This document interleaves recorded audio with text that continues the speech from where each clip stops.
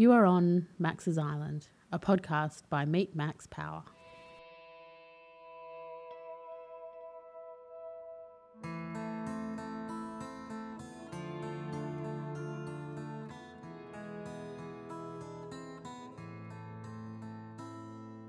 On Max's Island podcast, you'll hear the lived experiences of people who choose to live life a little differently. It might be a story of when they took time out and dared to do something crazy. Perhaps they made a decision to leave it all behind and follow their dreams. Or maybe they just stopped listening to what other people thought and did what was right for them. This experience becomes a story that is part of them and one that you need to hear.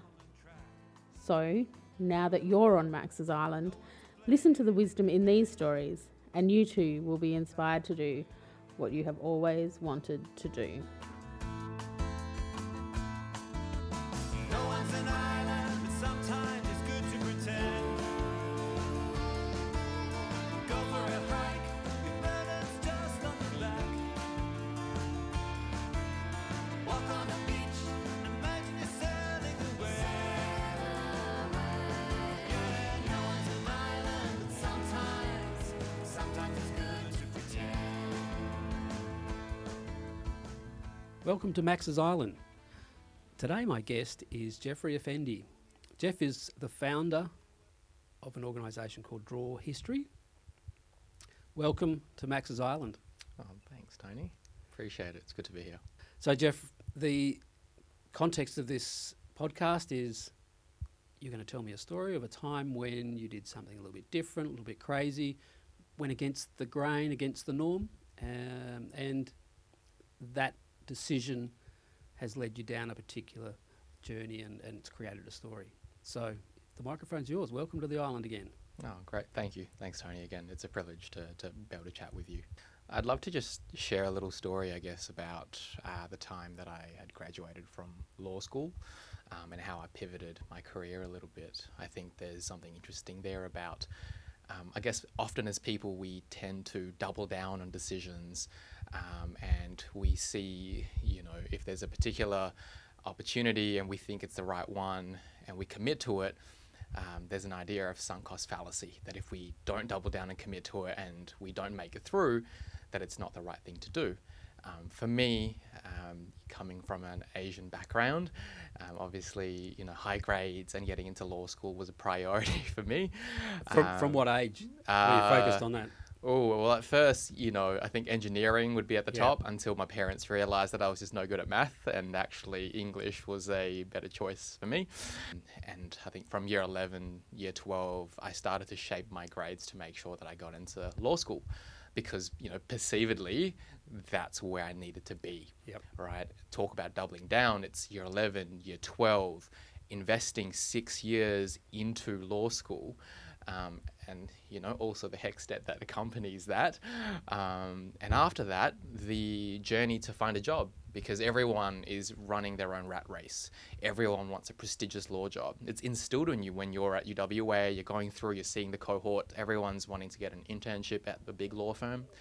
And for me, because I wouldn't say I slacked a little bit, but I definitely didn't keep up with all the extracurriculars, in resume, And, So it was pretty competitive then by the sounds as well? Yeah, super competitive. I think, coming from a school where I thought I was one of the smartest ones, you realise in law school actually there's a lot of pretty smart people and they can talk as well and, a lot of people can argue a point and all that stuff. So competitive in multiple ways, I guess. Also thinking outside of academics, being a well-rounded individual. Obviously, these are concepts that sort of come into play during uni. And it comes into play as we're searching for jobs as well. And so when I started to look for internships, I wasn't able to secure any. Right. I actually secured one because a friend of mine used to work there and I was able to secure one. But after leaving law school, I found it incredibly hard to find a law job. Eventually, after 156 rejections, Wow. talk about, again, doubling down, 156 times, the 157th time, I got a job at the federal government's office, and that's not to speak on the standards they hold, but I think I had honed in a little bit of my interviewing skills by that point. But, after 5 months, I realized that it just wasn't a good fit. Yes. It wasn't for me. It was property law. I found that it wasn't aligned to my interests and what I wanted to do. In my heart, I actually wanted to work with nonprofits and allowing them to excel in how they communicate themselves, because I saw it was a need, and actually it sort of plays into my background as well, someone who migrated to Australia. So was that the primary motivation to work with not-for-profits? Had you done voluntary work or anything like that? That's a great question. I actually had only done one voluntary role at that point. It was with UNICEF as a youth ambassador, and with afterwards with the humanitarian group, which is Community Legal Centre. But the reason is, when I was 7 years old, I moved to Australia because of mass race riots. Ethnic Chinese people were being targeted in Indonesia. And I hid in an attic with my family before we eventually flew to Australia. So to me, the idea of, bringing altruism to community or to business was always there. I just didn't know how to practice that, especially being in law, until I saw UNICEF, synonymous with policy for children's rights, and then the humanitarian group, refugee rights. But I was working in property law, so it was very different. Not very close. No. No, but I kept thinking, well, this is a prestigious law job. It's on the terrace in the CBD in Perth, and I really wanted to wear a suit every single day because everyone thought it was a great thing to do. But after 5 months, I just could not sort of keep rocking up to work because it just didn't sit right with me. And I decided to resign from that role. And everyone thought, wow, it took you a year just to get that job. You endured 156 rejections. You finally got that prestigious law job. But then after 5 months, you pulled the plug. So to me, it was one of the, I guess if you call it, one of the more sort of braver things that I had done, sort of out of the box a little bit, out of my comfort zone, certainly, because that was stable pay. It was what I worked towards since year 11, but it just didn't sit right with me. So I actually left that to start Draw History, which is the social enterprise you mentioned earlier. So we work with a lot of nonprofits, over 100 to this point, on brand, on communications, to really uplift the stories of the beneficiaries that those nonprofits work with. So where did the motivation come to create a communications business? So again, I think it comes down to perceivedly people think, well, he's good at English and the subjects he aligns with deal with policy and law. But what I truly enjoyed in using the English language was actually to communicate stories, to be able to convey ideas, to be able to spark conversation. During uni, I actually did a lot of freelance design as well and brand for different clients around the world, just to get income on the side. And that trained me a little bit as well. I used to write for different publications on entertainment and games and movies online. So that allowed me to also explore that creative side, that the English language didn't have to be used just for legal or policy, that actually I liked shaping narrative, I liked sparking conversation. And that, in addition to my background story of moving to Australia, just made a pretty good marriage in terms of, well, I actually want to use that for good. So in reality, you had acquired skills. Yes. It just weren't the skills you acquired at uni. Exactly. That's right. And I think that's the scary part about it when we talk about doubling down and, sunk cost fallacy. Well, there's the student loan, there's the 10 years of high school and uni combined, there's the going to that job, search process. The pressure of expectation. The expectation, right. Not just from family, but from peers who see, wow, well, what's he doing? Why did he decide to pivot somewhere else? But I think it's that leap of faith in going, actually, as cliched as it sounds, you kind of have to feel convicted that you want to move from one area to another because you care about it so much. And did you make that move on your own? I did. So actually, I didn't have a lot of savings when I left that job, but I knew I had enough to buy an iMac and a little bit saved just for a few months as runway. And at that time, my now wife, who was my partner back then as well, obviously, she had done some work with World Vision, and she was still in uni doing her honours degree. funnily enough. She's obviously a very smart woman as well. And when I first started, I bought the iMac. I then got set up at a free co-working space. And then on the day she wasn't going to class, she started to sort of input and support and contribute. And then she, I guess, became the de facto co-founder. Great. And so, who was your first client? Our first client is a social rights advocate from the UK. Her name is Dimma. You could probably find her on Instagram, Dima, and then her last name is Rizk, so Rizk. So she was raising funds for UNICEF through bracelets she made. So her personal brand was about creating these bracelets of change, and she needed a website to, and she found us on Instagram. That was our very first client. It was only a few $1,000, but it was enough for me to jump ship. And she actually made bracelets for Jean-Claude Van Damme and his family. And I thought it was a really cool sort of novel thing. I was like, who knows Jean-Claude Van Damme? Because my dad is actually a black belt in karate, so he loved Jean-Claude Van Damme. And I thought, wow, what a great sort of novel first client to have. Yeah. And you said you were in a co-working space? Yes. We're sitting in another co-working space, so that's been the very contemporary way that you've set up the business and run the business? Yeah, I think there's a really interesting thing about co-working spaces. I mean, other than being able to enjoy the amenities of the community, it is about the collaboration. It is about that camaraderie you have with other entrepreneurs who are starting out, who are scaling up. It's being able to learn peer-to-peer, and there's also that level of friendly competition that you have with your peers going, well, that person's just closed that big client, or that person's just done this. How do I reach that level of milestone? How do I learn from them? How do I absorb that knowledge? And how do I share it with people who are then starting to come up as well? As you sort of do your time after 2-3 years, you can then nurture other people who come in the space as well. And I think that's a really wonderful thing about co-working spaces, that you're not just insulated within your own bubble, but you're sharing and you're transferring knowledge with others who are coming up just like you. So Draw History specialises in delivering social change, social impact with clients who that's their focus. Mm-hmm. What's been some of the great successes in your mind that your clients have achieved with your help? I have a few examples, but I'll probably use one that sort of goes full circle actually in this particular story. So I touched on the fact that I did some work with the humanitarian group. They were called Case for Refugees before. So they're a community legal centre. They provide free legal service to culturally and linguistically diverse people, especially in the refugee rights space. They gave me a chance when no one else did to volunteer and to dabble in legal before I got that paid job in the federal government. So I had already done some work with them, and then I decided to leave for that paid job, and then I started my social enterprise. So when the time came when they actually needed help with their funding, a few years after Draw History started, they contacted me and they said, hey Jeff, obviously knowing you used to work here, we've got this particular campaign that we wanted to run. The government had cut $80,000 of funding for interpreter services, which meant that a lot of the legalese documents, it would be very difficult for people who don't speak English to interpret those documents. And they were on the waiting list, waiting to get their protection visas.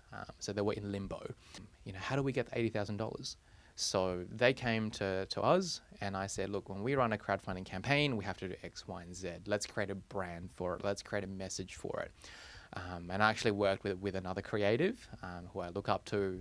She works at Block Branding at the moment. And also a couple of volunteers who had no experience in branding or crowdfunding. They were volunteers. One was a lecturer and one was a community worker.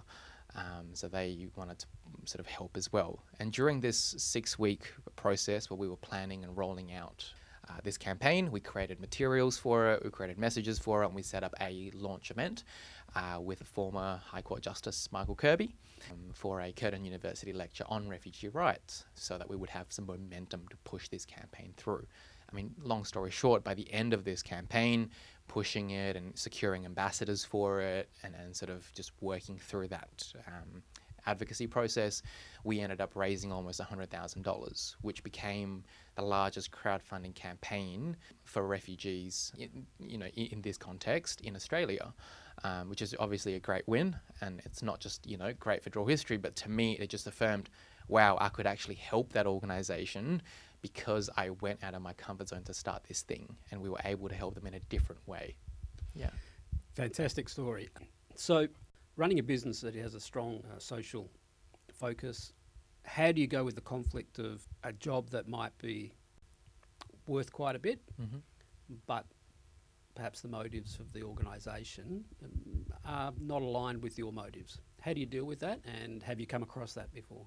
I think the good thing about having a brand that's fairly strong and stable now is that you don't attract a lot of people who aren't aligned to you when they see the website, when they find out what you're about. They automatically funnel themselves and go, well, that resonates with me. That message is for me, and they contact us based on that. But certainly earlier on, especially when, in time, to be realistic, when we need the cash, those kind of opportunities where people are throwing, a larger sum of money at you, that then becomes more tempting. But I think in running a social enterprise, a lot of it comes back down to the purpose and the mission of the organization. I think, especially in running a brand agency, we preach about authenticity. We preach about being true to who we are and not jeopardizing that and not compromising on that. It would be, I guess, foolish of us to then not do as we preach. So for us, it goes back down to our mission, to empower people to do and become more so that together we can improve our world. I've sort of recited it in my head so many times that when we assess whether or not a project is right for us, it goes back to that. Are we going to improve the world with this project? Are we going to do it together? Are we going to help build their capacity? Is there an opportunity where they would listen and also be nurtured in what we care about? And being a B Corp ourselves, we're held to that level of standard as well. So in terms of reporting and the kind of client mix we have, we're held to that kind of accountability. So to us, I'll give you an example, even one that sort of treads a fine line. There was a butcher shop that wanted to get their rebranding done. Look, is there an issue with a butcher shop? Not really, but at the time we had a team member who was vegan, and obviously, that plays a part into our decision making, and we're very mindful that the community obviously has some thoughts around that as well. So the first thing I did was I spoke to the butcher shop owner, and I said, hey, look, why do you want to rebrand? And I'd like to get a little bit of information as well on how you run your shop. Is the meat sourced free range, and how are the animals treated, and again, just hinting at animal welfare, sustainability of environment, as well. In the end, we assessed it against all things considered, and we thought that they weren't a good fit. But I guess we try and keep a level of scrutiny where we can delve a little deeper in that conversation. Yeah. You mentioned also that your very first client was an international client you got through Instagram, and you've just talked about things more on a global stage. Do you do much work internationally, or is that a significant part of the Draw Histories portfolio? We would love to work with more clients internationally. So if there's anyone out there who would like to contact us, feel free. But, a lot of the times, because service-based businesses, only we're face-to-face, we want to empathize with people. We want to empathize with the beneficiaries they serve. When we work with a disability organization, oftentimes one of their key stakeholders would be clients, people with disabilities. And in that consultation process and in creating that story, they're a big part of that. It's much easier to be able to have that conversation and to be able to empathize when we're there face to face, as opposed to being, a few hundred kilometers removed. But we have worked with some organizations globally. We've worked with an NGO in DC. They're one of the biggest in the US. But a lot of the work that we've done is grassroots. And I think there's something special about that we're cultivating something for Perth and for Australia. Yeah. I know that both you and your wife have done some work outside of Australia with other groups. So perhaps you can tell me about that and let our listeners know how that's impacted on the way you run the business and the way you've set goals for yourself. So both my wife and I are involved with the World Economic Forum. They have a particular initiative for younger people, up to I think 32, 33. It's called the Global Shapers Initiative, or the Global Shapers Community. I encourage everyone listening to check it out. So essentially what it is the forum has encouraged young people to self-mobilize and to have their own groups or chapters in every city around the world. Whether you're a thought leader, whether you're an entrepreneur, whether you're working in corporate, in the public sector, you work together to create good in your community. using the networks you have, using the skills you have. I got involved for that exact reason, just to meet like-minded people who obviously have a vision for a WA where everyone's thriving and we're improving society. I think for me, though, the real benefit there is that, it provides perspective. Often when we live in a particular place and we work in a particular place, we can get bogged down in the details, and we get stuck in this bubble where we think this is the be-all, end-all.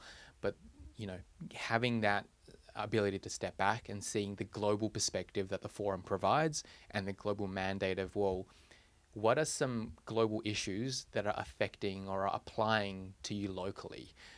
And how does that influence things around your town, around your neighborhood?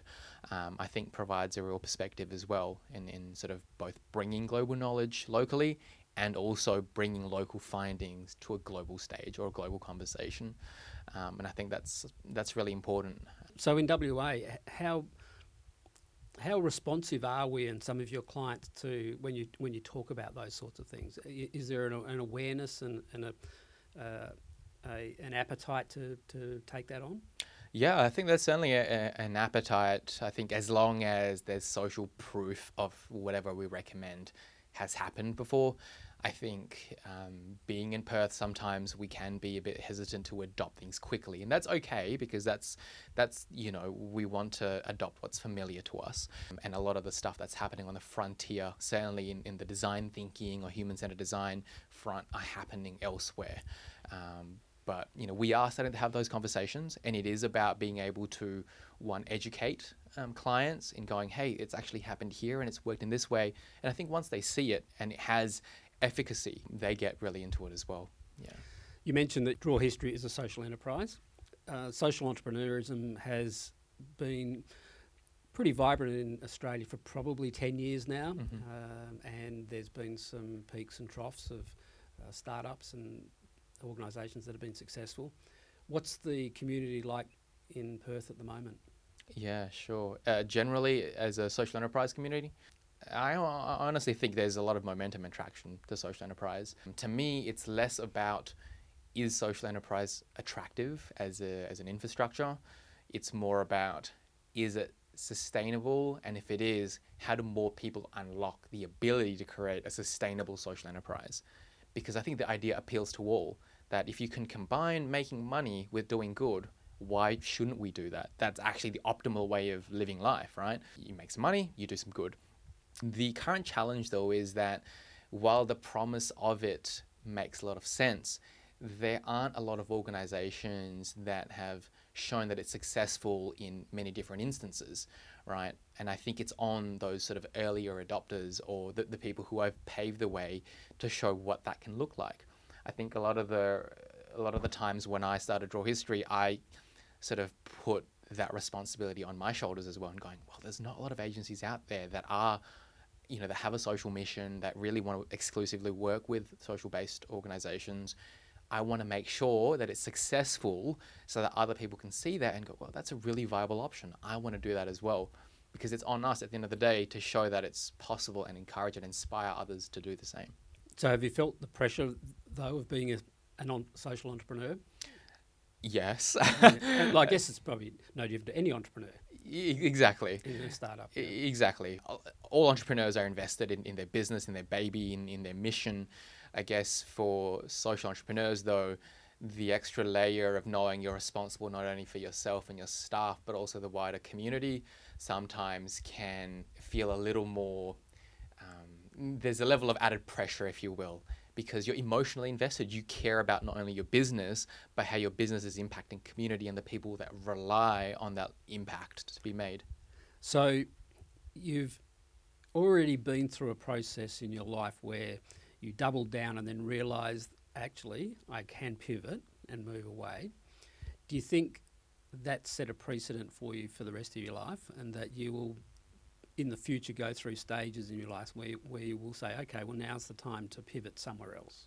100%. And I think the attitude has to be that you have to be open for different seasons in your life.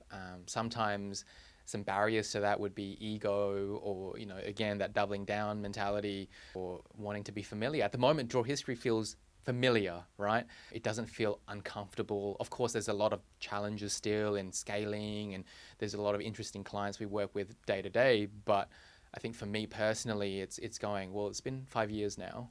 What's next for me? Whether that's at a different role or whether that's playing a different role internally as well, in going, how do I hand this to someone else? And how do I feel more comfortable or get uncomfortable with the idea that someone else is handling, our baby, that's draw history, and then I play a different role? Because I think it's important to be able to continue to shift and change and learn and adapt, or else you get stuck in where you were.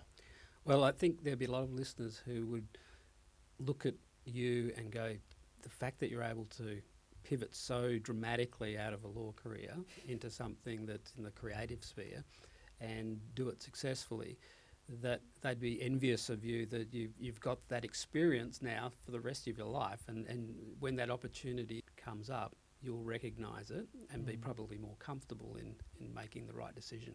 Yeah, thank you. Yeah, I mean, for people listening out there, pivoting will always feel uncomfortable just because we're humans and we don't like change. But change is the only constant, and change is always going to happen one way or another. It's I guess, getting comfortable with the uncomfortable. I guess that's the crux of that message there.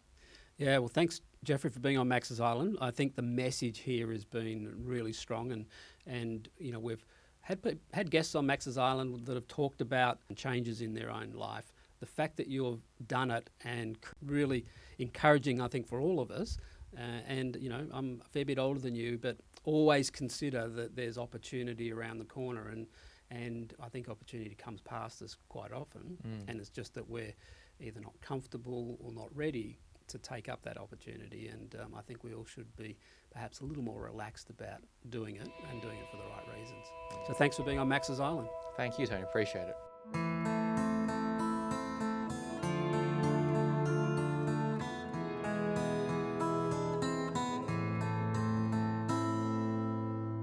We spoke on the bus on the way home from work. He was lost in the details of life.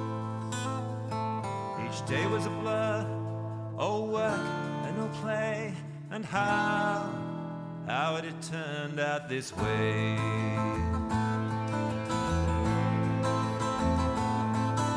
He told me his plan, a short-term escape, 5 weeks on the Bibbleman track. Go it alone, no one to blame if he finished or fell by the way.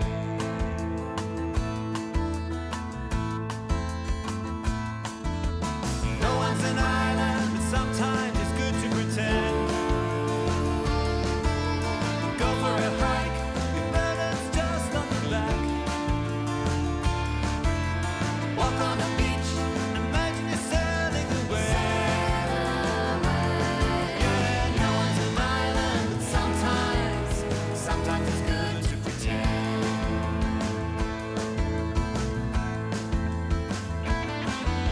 Much later we met, he told me his tale as much as mere words can convey. Step after step, day after day, and deep in the zone he was drawn. No one's an island, but sometimes it's good to pretend. Go for a hike, your burden's just on your back. Walk on the beach, imagine you're sailing away. Yeah, no one's an island, but sometimes it's good to pretend.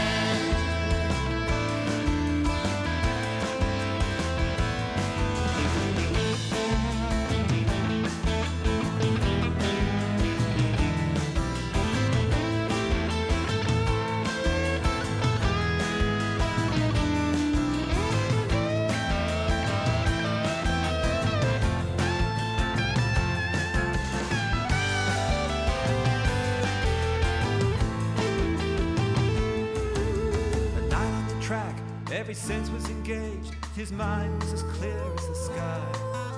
Completely alone, no emails or phone, and nothing